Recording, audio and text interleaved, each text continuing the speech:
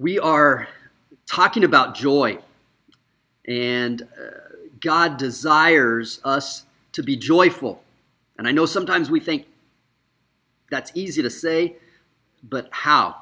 Because things that are happening in my life, and it's just, almost impossible. But yet we've been looking that Paul shows us some principles that we can apply to our life, and we can be joyful just like him.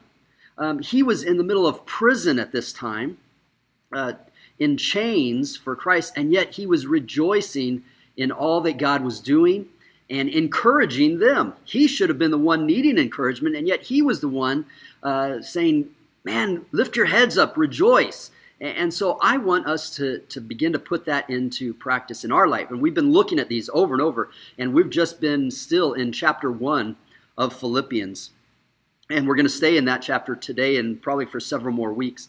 But today I want to pick it up where we left off, and we are going to look at another source of joy for Paul. And we'll get to that. So let's go ahead and read our text, and we'll pick it up in verse 1 and read down through our text today, which will be ending in verse 14. So it says, Philippians chapter 1, Paul and Timothy, servants of Christ Jesus, to all the saints in Christ Jesus who are at Philippi, with the overseers and the deacons, grace to you and peace from God our Father and the Lord Jesus Christ. I thank my God in all my remembrance of you, always in every prayer of mine for you, making prayer with joy, because of your partnership in the gospel from the first day until now. And I am sure of this, that he who began a good work in you will bring it to completion at the day of Jesus Christ.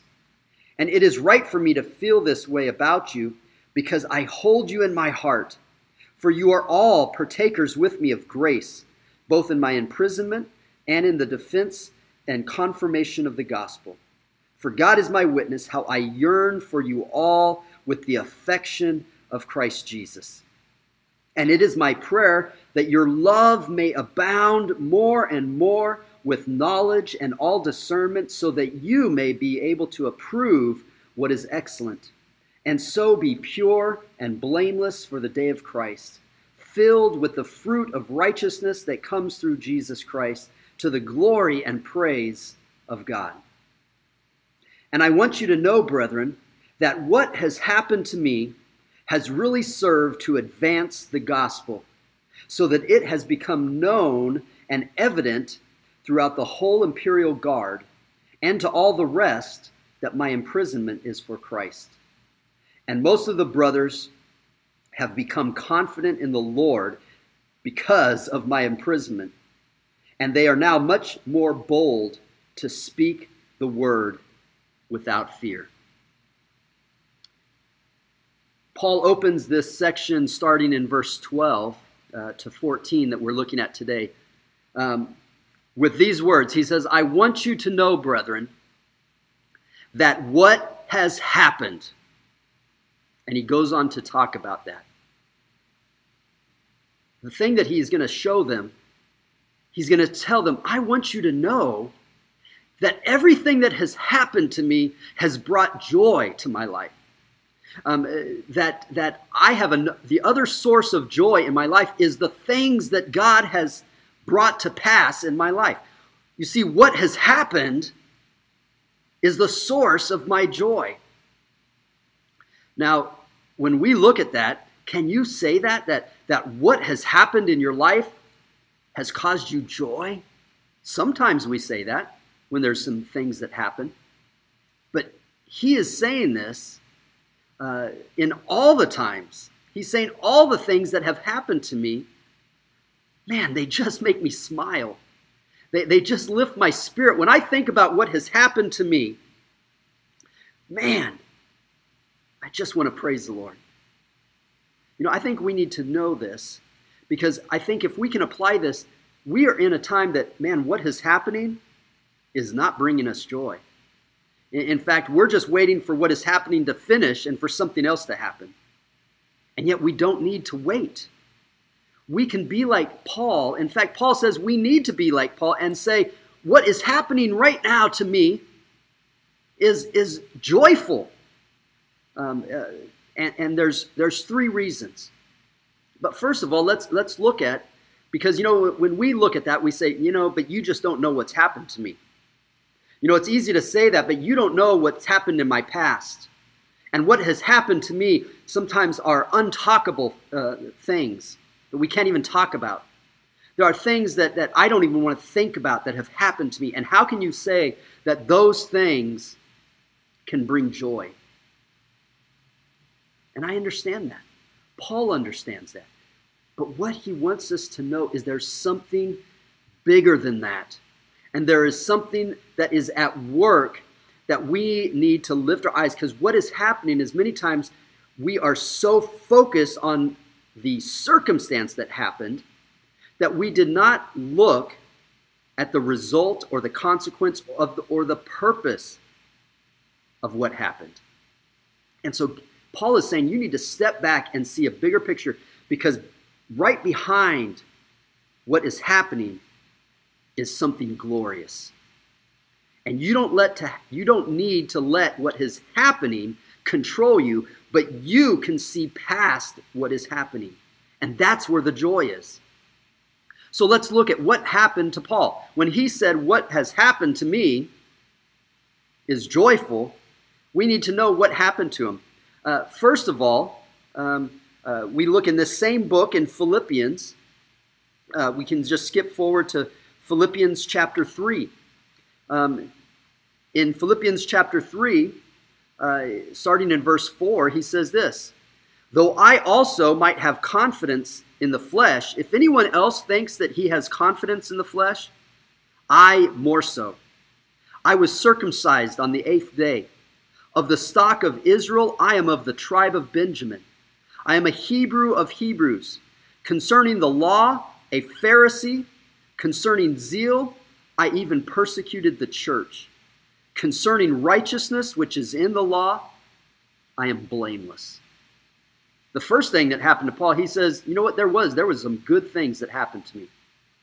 I had, for him, a great legacy. I was raised as a Jew of the Jews. I was trained in the law by one of the great teachers of the time, a rabbi that was renowned.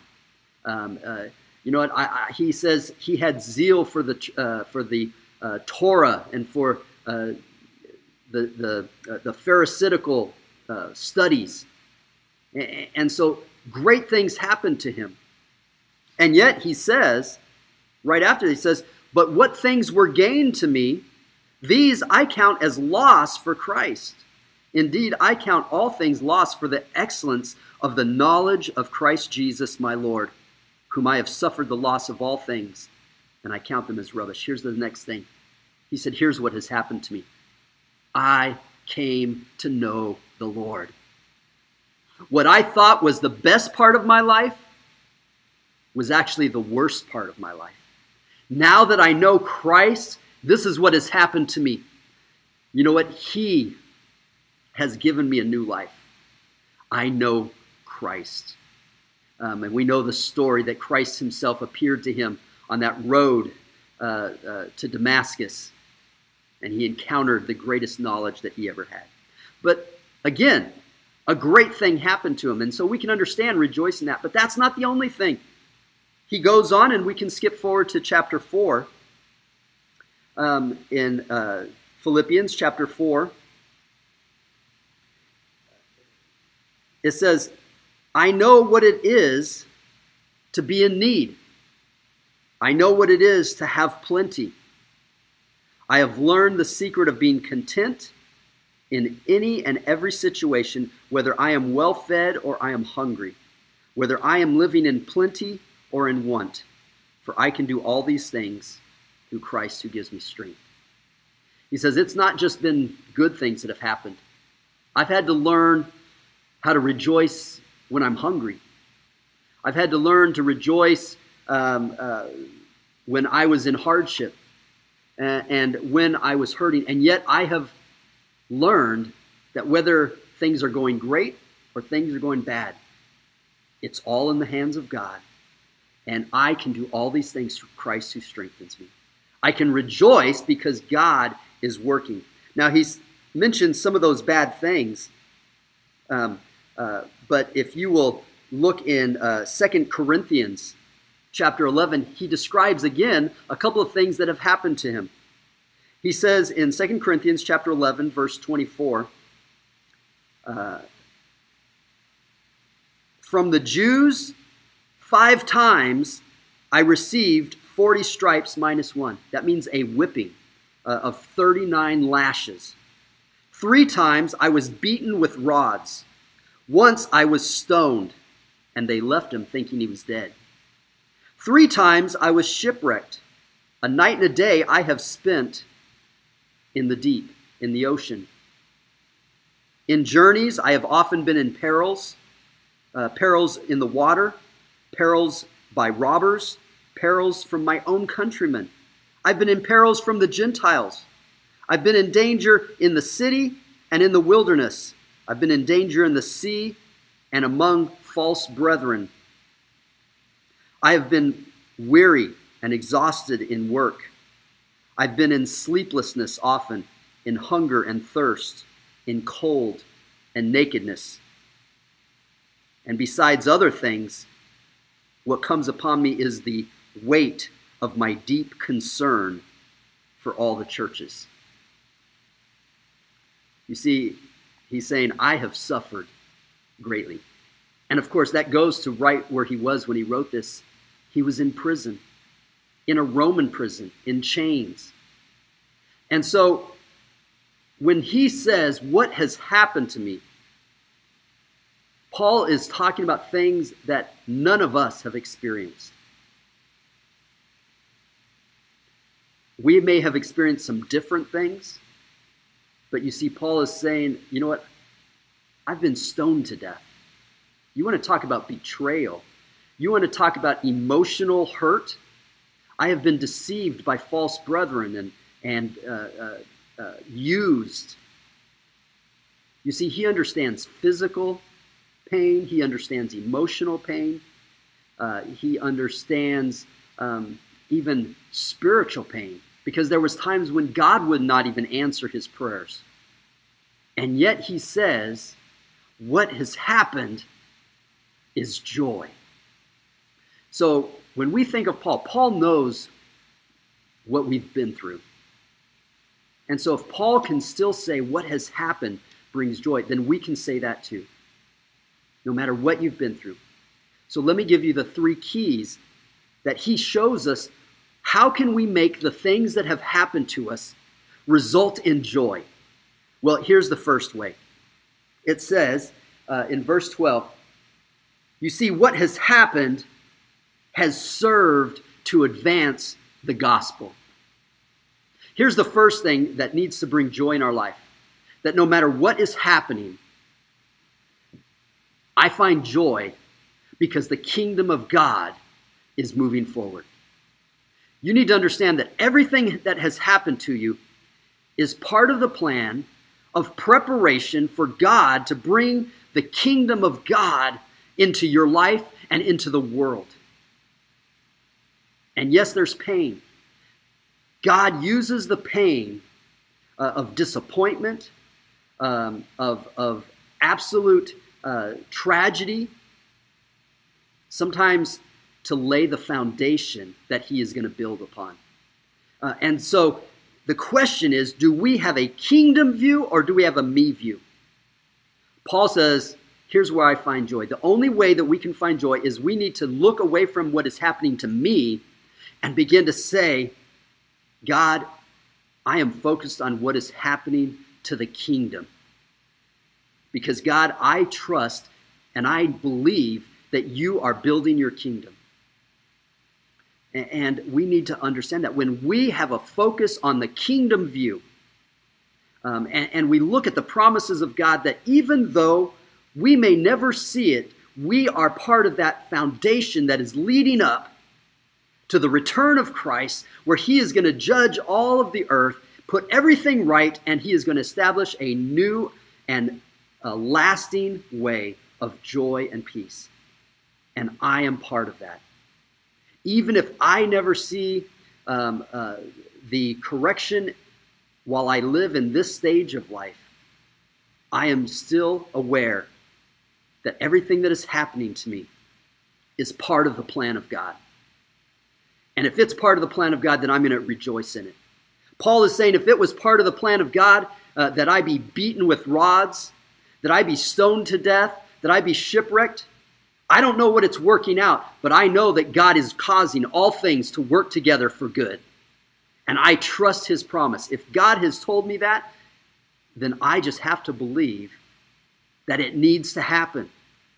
You see, when you're building a building, I'm going to tell you what needs to happen. You got to tear up that dirt. You got to dig deep to lay the foundation. Sometimes you got to rip out roots that are in the ground. And there is painful, hard work. And if you just look at that, you don't see the building. You don't see anything. All you see is rough pain and sweat. And yet God knows that there are sometimes long periods of that preparation that has to take place if the building is going to truly be as glorious as he wants it to be. And it's the same in our life. You see, we cannot see the building that God is building in us, the kingdom of God that he is preparing for us. We're still in a point maybe we're still in the point of being broken open, of being plowed up. Before the harvest can be made, the ground has to be broken and plowed. And maybe we're being plowed right now. But we need to look forward and rejoice that the kingdom of God is being established. You see, we need to have a kingdom view. That if it takes me dying for someone else to be brought into the kingdom, then God do it. You see, Jesus was willing to be beaten and crucified that we might be able to be brought into the kingdom. And I thank God that he was willing to say, what is happening to me is the source of joy, even though it hurts. And he didn't even want it. He said, God, take it away from me if you can. But he says, but if not, let your will be done, because I know that it is going to bring forth such a beautiful fruit of joy. And so we need to begin to look at what is happening to us and realize that God has planned it. You may not be able to even understand that. How can a good God allow what is happening happen to me? I'll tell you why, because he loves you. And he knows what's going to come from that if you will let it. Now, it is true that he can bring all that and you can refuse it. And you can just let it destroy you. And at that point, he's going to say, I tried. And move on. And that's the sad part. But if we embrace a kingdom view, like Paul says, what has happened has advanced the gospel. And if it means me being in prison and you being able to accomplish, other people seeing what is happening to me, and that encourages them, then that's all I care about. That God is advancing the kingdom. We need to have a kingdom view. God tells us in Matthew chapter 6, verse 33, we know this verse. It says, seek first the kingdom of God and his righteousness, and all these other things will be added to you. You see, don't seek for your own pleasure, and don't seek to try and fix everything right now because you're suffering. Seek the kingdom of God. Seek his presence. Spend time in prayer. God, show me what you're doing. And if you don't show me, give me a trust that what you're doing is in the plan of the kingdom. You see, we need to seek the kingdom of God. We also know the great promise that I mentioned already earlier in Romans 8:28, that God tells us that all things will work together for good to those who love God and are called to his purposes. You see, in the middle of the hardest trial, if you will simply just love God and say, God, I want your purpose in this. And if this is what your purpose is, then I embrace it. and let it be the strongest foundation so that one day I'm going to see what it was building and it will turn out for my good. You see, that's a kingdom view. That's an understanding that God is at work. We even know in Jesus' ministry that they came before him and they brought the blind man and they said, Jesus, why is he blind? Was it his fault or was it his parents' fault? Someone sinned. And Jesus said, no. This blindness is not because of sin, but it was for the purpose of God to bring glory to the Son. And then he healed him. And he said, this has brought glory and revelation of the Son. So that man suffered in blindness for years and years because God knew that one day Jesus was going to be there and it was going to be his joy to be part of a miracle that would show people who Jesus was. You see, when we begin to choose to be kingdom-minded rather than self-minded, then no matter what happens, we can trust God and rejoice that he is building something great. And the harder it hurts, man, he must be building an even bigger building because he's going deep. He's digging deep into my heart. Trust God and joy comes out. The second thing is Paul says, not only do I rejoice because the gospel is being advanced, but he says what has happened has caused it to become known or evident throughout the whole imperial guard and to all the rest, that my imprisonment is in Christ. He's saying, here's the one thing that I rejoice, that because of what has happened to me, I have been an evident, a reflection to people who would have never seen Christ. You see, we need to begin to see what has happened to us as an opportunity to reflect the glory of Christ. Paul is saying, because of what is happening to me, and because I'm taking advantage of that, and I am being joyful, and I am praising God in the midst of it, you know what? They're seeing in me, they're seeing, what is wrong with that guy? There is something evident in that guy that's different from all the other prisoners.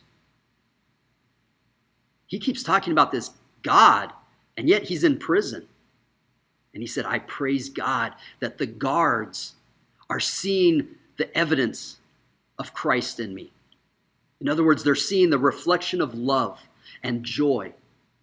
You see, in the midst of the pain and the suffering, Paul chose to show the love and joy of God, because that's what we have to offer. We are not trying to offer them a solution to their problems. Paul was not offering a solution to the problems because he was stuck in jail and there was nothing that was going to get him out. So he was not offering them a different way to do life better. He was offering them a vision of Jesus himself, of the love and joy within his heart. So when we begin to take what is happening to us and embrace it and rejoice in it, I'm telling you, we get the privilege of being a reflection of Christ that becomes an evidence to those around us. Now, what is evidence? In a crime, evidence is what helps prove something, right? So they take the evidence and they present the evidence before the judge or before the jury, and that proves the fact of what you can't see. See, the evidence is what you can see so that you can prove what you didn't see. And you need to understand that we are the evidence that Christ has redeemed us, that Christ has a better hope coming. We don't see it yet, but there's something coming. See, the people around us, they can't see what's coming. And they can't see what Jesus did. But what they can see is the evidence of our attitude, of our life. So I want to ask you, are you the evidence for Christ? Or are you just the evidence of why there is no God? Maybe you are making God invisible to them because, man, if we call ourselves Christians, but yet we still grumble and just complain and stir things up as much as anyone else, then there must be nothing different about this God that they proclaim. You see, I want to be evident that God has a new life promised for us. And so when we embrace the things that happen to us and begin to use that opportunity to let it change us, let it mold us, because it's not the way it becomes evidence to others is because of how it changes us. And it changes us for the better. And so I want to say, God, whatever you're bringing in my life, not only is it evidence, but it's evidence for me. It changes my heart. It gives me endurance. It gives me self-discipline. It gives me the ability to persevere. So it gives me strength. And as it grows me, it becomes evident to those around me. I want to be a reflection to people around me of Christ. What a joy it is when you know that someone saw Christ because of you. There is no greater joy than in the midst of a tragedy, you have the ability to share Christ. Man, that's the joy of the Lord, because it's not about me. For me to be able to reflect Christ in someone else's life, that they may see the greatest person in the world, and they see him because of me, that's something to rejoice about. And so we can have joy no matter what has happened. You see, what has happened has made me a witness, an evidence, a reflection to the world. And so I rejoice. And sometimes God brings something terrible in our life simply for that reason, because we need to reflect, or there's someone that's going to be in our life watching us at that time, that reflection is going to be at the right time to make all the difference in their life.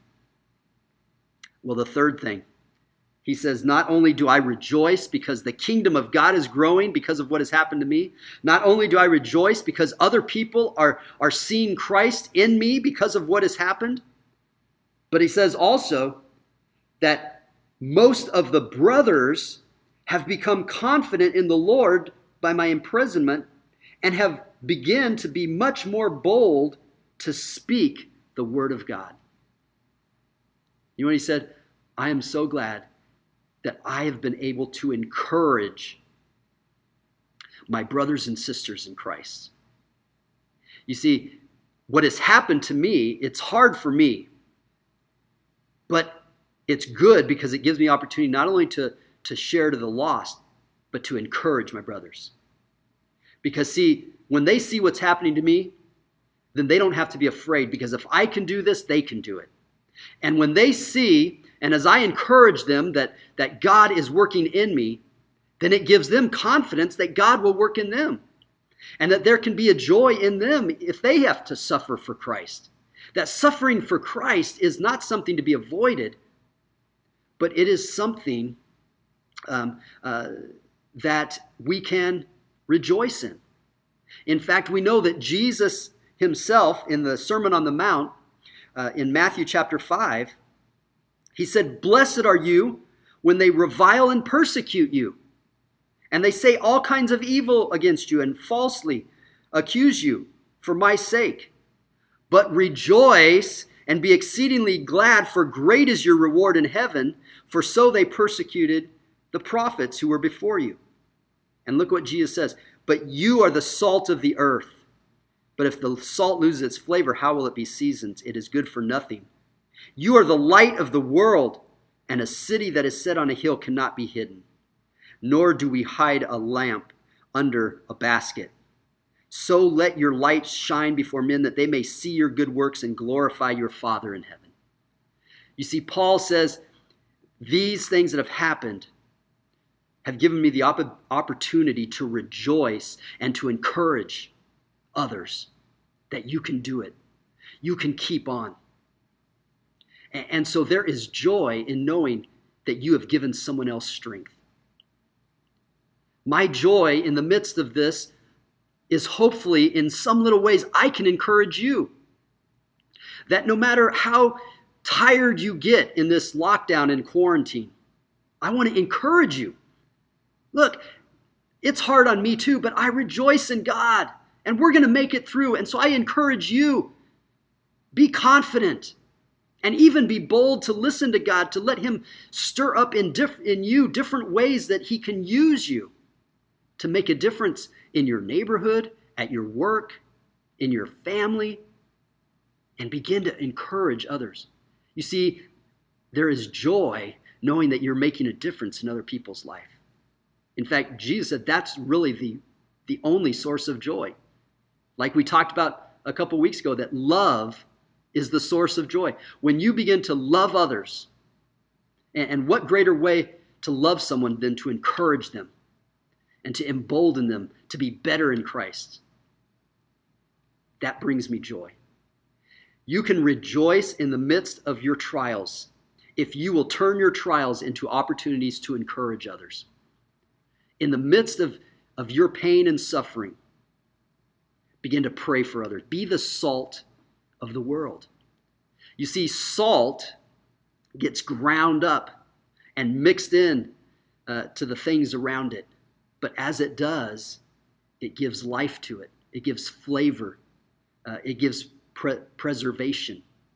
So you may feel like you're being ground up, but you need to pray, God, make this grinding time of my life a time where I will give life to those around me. Thank God that you see me worthy enough to suffer for you, Jesus.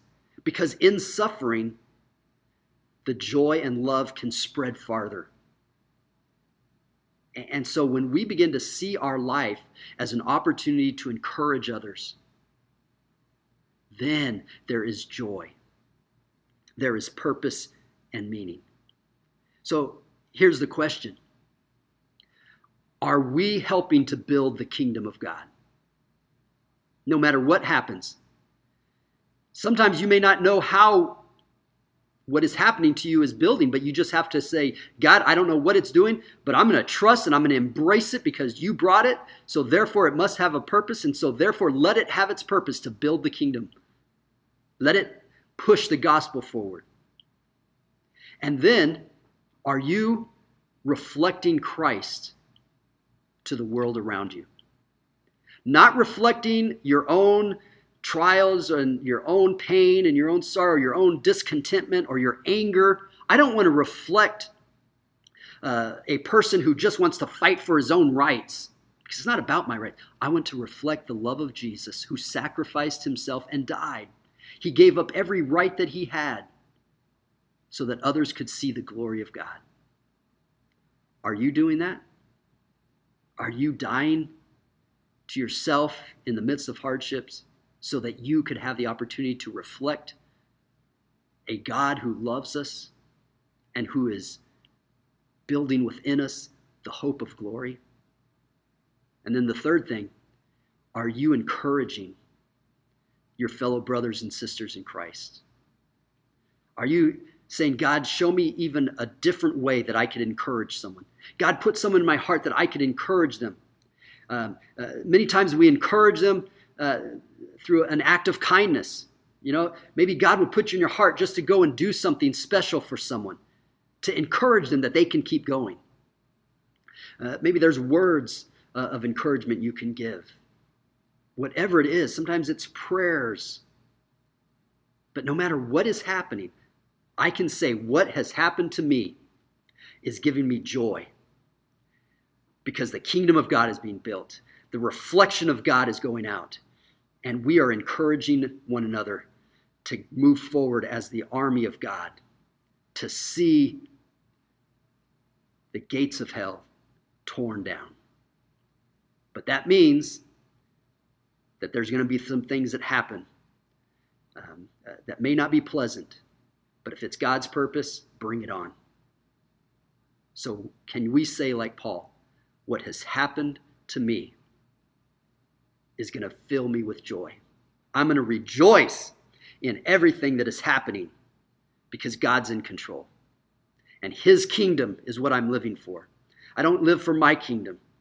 We are living for his kingdom. And he is at work.